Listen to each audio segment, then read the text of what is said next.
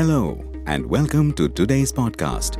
In today's Q&A session, we have Ramesh Natarajan, a veteran with over 42 years of hands-on experience, having an insightful conversation with a guest who is asking him a lot of technical questions. Hope you find this podcast useful to your business. Do visit www.rameshnatarajan.in to stay connected. Hello and welcome to this episode of my podcast. Today I have with me Mr. Shrinivas, who is a certified energy auditor with more than 2 decades of experience in plant utilities, EHS and project management.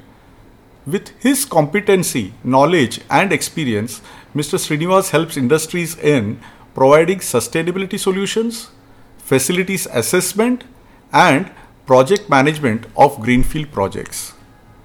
Mr. Shrinivas, welcome to this episode, and I hope we have a very fruitful discussion wherein the battery industry can benefit with our discussion, and you can ask what you wanted about the battery industry and how we will be able to do something which will benefit the industry.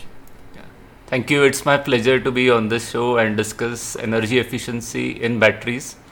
Thanks a lot for having me over here. So today we have Mr. Ramesh Natarajan. Mr. Ramesh Natarajan is a battery expert with 3 decades of experience in batteries. He has authored his book, which has got wide publicity on Amazon, Batteries Demystified.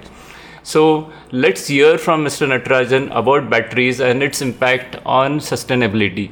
Sir, when I started my career in industry, I predominantly remember the tubular batteries, and then as we moved on, there were the SMF batteries.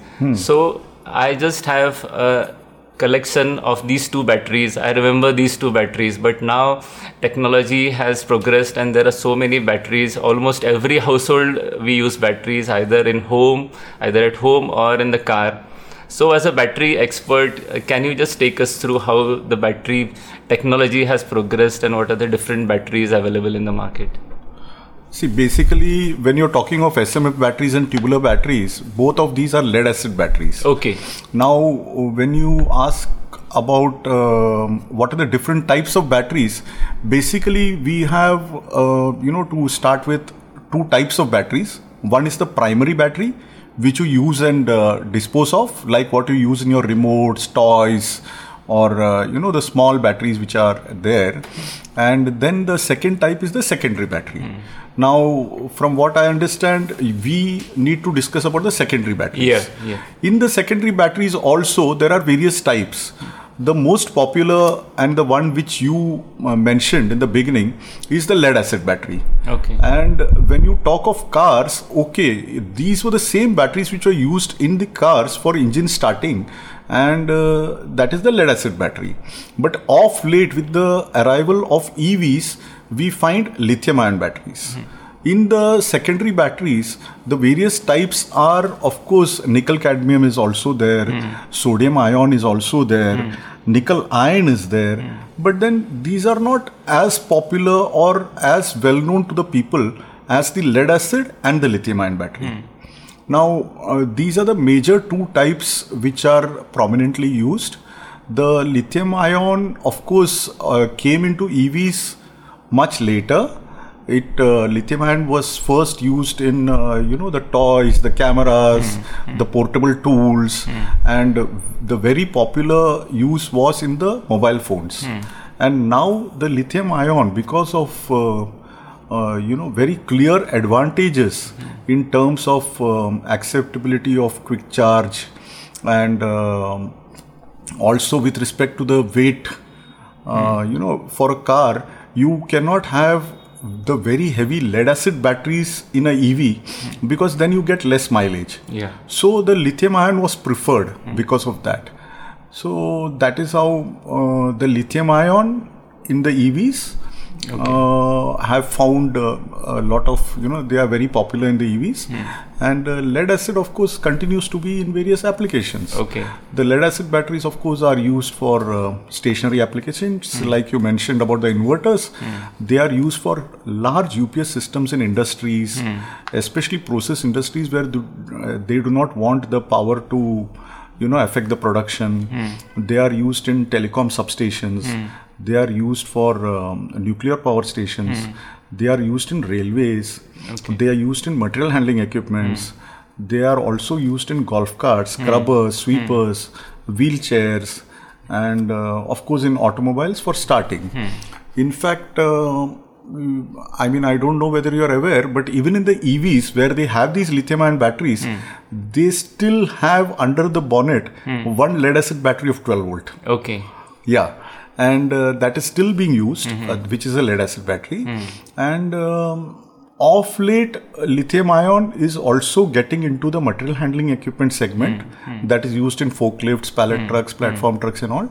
And lithium-ion batteries are also getting into golf carts and probably into scrubber sweeper segments also. But these are the areas where lead-acid batteries may be probably replaced by lithium-ion. Okay. Another thing, when they talk of lithium-ion, they say that after it has been used in the car for a certain number of years or whatever, they are talking about the second life for lithium-ion. And one of the main reasons for this is lithium-ion, as of now, is not so easily recyclable from the economic viewpoint as well as the practical viewpoint also. So they are thinking that after it finishes its life in a EV, they will, put a different capacity to the battery because it will have less capacity and use that in a second life application, which is for stationary batteries, maybe in home inverters or in industrial applications. So that is what they are thinking of using lithium ion. But as of now, lead acid still, because it is recyclable, because it's got a scrap value, and because of various reasons, lead acid batteries are still very popular. Okay, thank you. That was quite elaborate reply, and it enlightened about the different batteries process as well. What I want to also understand is, normally now we have batteries at every household and we perceive it as a install or fit and forget type of thing. So, but I am curious about it as to how is battery such a simple thing, or how elaborate is the process? You mentioned about the lithium-ion batteries and the lead-acid batteries as the two predominant batteries. How are these batteries produced? Because for a layman, it sits in the corner of the room or sits under the hood of the vehicle. So no one ever wonders about how it is produced. So I will be interested to understand from you as a battery expert, what's the broader manufacturing process of the battery? As far as lithium ion is concerned, I'll first answer lithium ion. Yeah. The reason is, in India, they are only being assembled. Most of these lithium ion cells get imported. They are sorted out. They are sorted out for uniformity with respect to voltage and internal resistance and all these parameters, and they basically are then segregated and grouped together and assembled and tested and then given to the people for using. So as of now in India, there isn't a real, so to say, manufacturer right from the A to Z sort of thing. But then when it comes to lead acid batteries, we have a lot of industries, both in the organized sector and unorganized sector also. And there are a lot of recyclers also in India. And, the recyclability, you won't believe, it's almost about 95% plus is you can recycle. I mean, today the battery which I'm using in my car may be containing the lead, which maybe I've used in, probably in my own car about 15 years back or 20 years back, or probably my father has used in his car. I wouldn't know. But that is the condition when it comes to lead. But in lithium ion, that is one major disadvantage. And we say lithium ion, the battery actually has so many components, more than 20 components go in.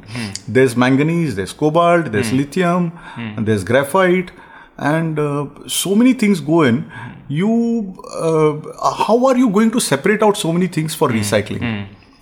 And so lithium ion is a different ballgame. Now when you talk of process, well, I can explain you the process of a lead acid in detail, because that's made right from A to Z here in India and by many people. Now, one more thing, I mean, because we're talking of lithium ion and we talked of recyclability, one more thing is, I sometimes wonder whether the people who are using these batteries now in the vehicle, maybe 3 years, 4 years or 5 years down the line, okay, the batteries are guaranteed for 8 years. Suppose we presume that 100% it works for 8 years. What are they going to do with those batteries? Probably these will be the waste battery if no good recycling method is found out or established economically. There is a possibility that the scrap lithium ion batteries may be considered like a e-waste or a medical waste, in which case it's a catastrophe, because you won't know what to do with all that lithium ion batteries. I mean, you can't even use it in landfill or anything, because after all it's a dangerous thing. And when it comes to lead acid batteries, now you want to understand the process. Actually, understanding the process in a podcast is quite difficult because it's a highly process-oriented industry. I will tell you the various departments and you will understand that, you start first from taking an alloy of lead and melting it in a furnace and then casting it. And after the casting is done, you cast it as positives separately, the negatives separately. Now, when you talk of automotive batteries, both the positives and the negatives are a mesh-like structure. But when you talk of tubular, the positive is a spine type and the negatives are a mesh-like structure. So they are different. Now, different types of batteries and different AH capacities, the standardization is not very easily possible, especially when it comes to industrial batteries. In automotive, you have some sort of standardization, and by changing the number of plates, you can increase the AH, and it's somewhat possible. But even there, basically, you have three types. There's a standard grid, there's a Japanese narrow type grid, and there's a DIN German type grid. So the sizes vary. So these three types are there, and when it comes to industrial, you have many types. Okay. And then, so you cast the grids, and then the next thing is you have a mixing department where lead oxide is mixed with acid, water, and certain chemicals, and that mix is applied to the grid. When it comes to tubular, you have a filling department where the powder is blended and filled in the tubular positive plates. Now, after the mix has been made, it is applied in the pasting department in the case of negatives. In the case of automotive, for both positive and negative, you make different type of mix and apply it. So, basically, we've finished, I mean, not finished, but I have mentioned to you a casting department, a mixing department, a pasting department. And when it comes to tubular, a casting department and a filling department. Now, after the filling, in the case of tubular, you go to pickling. But in the case of pasted plates, you go to something known as a curing operation. And after the curing, you have a drying. And then there is an option. You can take the pickled dried plate, and you can take the cured plate, and you can form these plates. That is, charge these plates. Or you can directly take it to assembly and charge these plates after the assembly in a battery container. So there are two options. Some people do the formation and then the assembly. Some people do the assembly directly.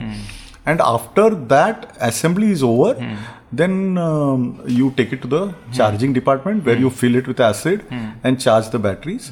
And that's how you have a ready battery. Now, this process, though it seems simple when I mention it within 3 minutes or 5 minutes, actually the process takes more than about 20 days because after the casting, you have something known as age hardening. And so the grids are kept like that for 2 to 3 days. After that only it can be taken for pasting. Again, after the pasting, when you do the curing, that's another 48 to 72 hours process. And then you have a drying of 24 hours. And then you have some intermediate processes like lug brushing and then making of the components for the assembly, like the connectors, the pillars. Those are also ancillary jobs which are also getting done simultaneously, and then only in the assembly you can assemble. After the assembly, again, after the acid filling, you cannot directly charge because it gets heated up. The electrolyte gets heated up. So you give it a rest period, maybe about 6 to 24 hours, depending on the ambient and depending on what is the type of plate, whether it's a formed plate or an unformed plate and all that. So all these things usually take about 20-21 days right from the day you have put the lead into the furnace. Okay. So it's not a very simple process. So, and the charging is also very important. Just assembling a good battery with all the right chemicals. You also mix certain chemicals like I mentioned in the mixing department, but it's not so simple. And even if you made a very good battery, the charging is very important because you can bugger up by either overcharging, heating up the battery, doing a fast charging, or using a charger which doesn't have proper filters and all those safeguards need to be taken care of. Otherwise, you have a lot of ripple current going into the battery. All these things are there. Okay. So the process is very important. The quality person has to check at each stage of manufacture and certify it for the next process. So that's when it comes to process. Okay, thank you. So the process, though the battery seems to be compact, the process is quite elaborate. I'm still in between the positive and negative plates, but it's quite an elaborate process. So that brings me to a different question which I'm thinking upon is battery is now perceived, actually it will be the prime mover for all the vehicles and all having a green footprint, a less environmental footprint. So if we consider this elaborate process, how is it from an energy perspective? Is it energy efficient? Are there any opportunities for improvement in energy in this process? Because what I understand from you seems to be a quite elaborate process. It takes almost 21 days to manufacture a battery. So if we see from its own footprint, energy footprint, how do you see this process? See, naturally, when you say that you are in the, process industry, there is definitely scope in various departments for saving electricity. Now, in the casting department itself, what people do sometimes is when they melt the lead, they keep the surface of the lead open. So there is a lot of drossing. And because of that drossing, not only are you generating more scrap, but usually what happens is the surface atmospheric temperature cools the top. So one of the methods which I always advocate is put charcoal on the top. Not only is that a reducing agent for reducing your dross, but it also retains the heat inside. So this is one area where people can save a lot of electricity. Okay. Now the second thing is when compressed air is one thing which is used in various departments for running the various machines. But unfortunately, people have a feeling that air is free. Okay, they will be concerned about usage of water, concerned about usage of electricity. But when it comes to air, there is a lot of, it's a myth that it's free. Air in the atmosphere may be free. Maybe. Okay. But then when you're compressing air, you use a lot of electricity. And suppose there is any leakage in your pipe which you run around all through in the industry, and if there is a leakage, the compressor is going to start again to fill up the tank. Naturally, your electricity is getting consumed. So basically, air is not free. There is one particular department known as pickling department, in which the people want to bubble the electrolyte when the pickling operation is carried out. Now this bubbling, because the air is available and the pipes are going all around, they take a branch out and they put the pipe in and pickle. In the pickling department, they use compressed air. There is no need of compressed air. You don't need air under pressure in that department. You only need some air velocity to keep the liquid bubbling. So what happens is, there also I advocate a lot, and I say either use a blower or a simple device like what is used in a fish tank can be connected, and they can use that, and that itself also serves the purpose. That is one area. Another area where people also neglect is in either plate formation or in battery charging. Formation is also the charging of the plate. So though we call it formation, it is charging basically. So you are charging plates in the formation department and you are charging batteries in the battery charging department. In both these areas, they have to use chargers which are more efficient. So it's a question of using equipment which is good and efficient for you to save on power. Another thing is, many a times people feel that feeding in more current or for a longer duration is a good idea. You will get more capacity, which is not true. You have to feed the right amount what is required for the battery. Feeding in more and overcharging a battery does not serve any purpose, and that is one more area where a lot of power is wasted.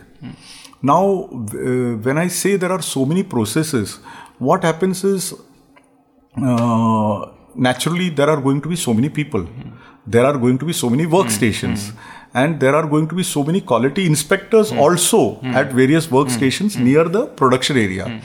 Now, here also the tendency is use one big lamp and 500 watts, 1000 watts or whatever, or okay, even if they've come to LEDs now, they'll use a 200 watts LED and light up the area.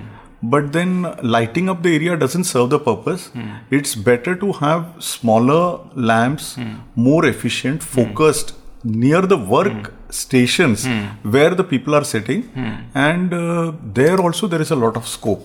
So instead of having 200 watts or something, if you focus and do this lighting in areas where work is being carried out, you may end up using only 80 watts rather than a 200 watts. And similarly, all these lighting around the factory also, because when you are having so many processes and when you are having so much of manufacturing, naturally the industry is going to be very big, so you have a lot of light all around. So all these places also electrical audit, energy audit needs to be done, preferably once in 2 years or 3 years, and then a lot of saving can be done. And of course, gensets also, which are used many a times, because the power requirement in a battery industry is very huge. So the genset which is required are also of big capacities. You cannot use a 35 kV or 60 kV and run an industry. So you are going to buy a very big genset. Many a times, especially in the small scale sector, people then start looking for a second hand genset or a used genset. But again, one has to be careful that the genset is well maintained and good, and there is no wastage when it comes to genset also. Otherwise, you have a lot of inefficient gensets being used. And of course, compressor I have already mentioned to you. The compressor piping has to be such that there are no leakages, because you're taking it all around the factory. You're using pneumatics in the pasting department. You're using pneumatics in the filling department. You're using pneumatics in the casting department. There are a lot of pneumatic cylinders used in the heat sealing in the assembly and various areas. So the pipe runs through almost the entire factory, the length and breadth. And I would always advise use pipes which don't leak. Preferably don't use flexible pipes. And now there are a lot of people, there are aluminum pipes available and they are sealed, and they do the piping, and it's worth using those agencies and getting those things done. Of course, there are a lot more areas, but I can't think of anything as of now. I think that's a lot of elaboration. You have taken us through a detailed tour of the plant along with the process, how energy is flowing in and out. So battery, though it's giving us the energy, how the battery manufacturing process consumes energy, you have given a very detailed thought to it, and your tips are worthwhile, because what you said is air is free but compressed air is not. The another advice which is worthwhile to reflect upon is related to the DG sets, because people always think that buying an older DG set, used DG set, is actually not a saving, but it is going to be inefficient addition to the process. So why is think of it another way? Why is somebody selling a DG set? Definitely he has used it. He has realized that this DG set is inefficient and I am now going for a new DG set or something like that. Maybe the reason why he says, oh, let's get rid of it.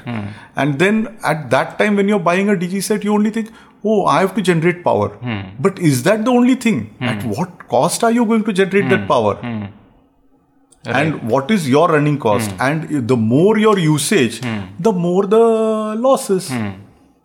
Right, that's right, and I believe this input will be of useful for all our listeners.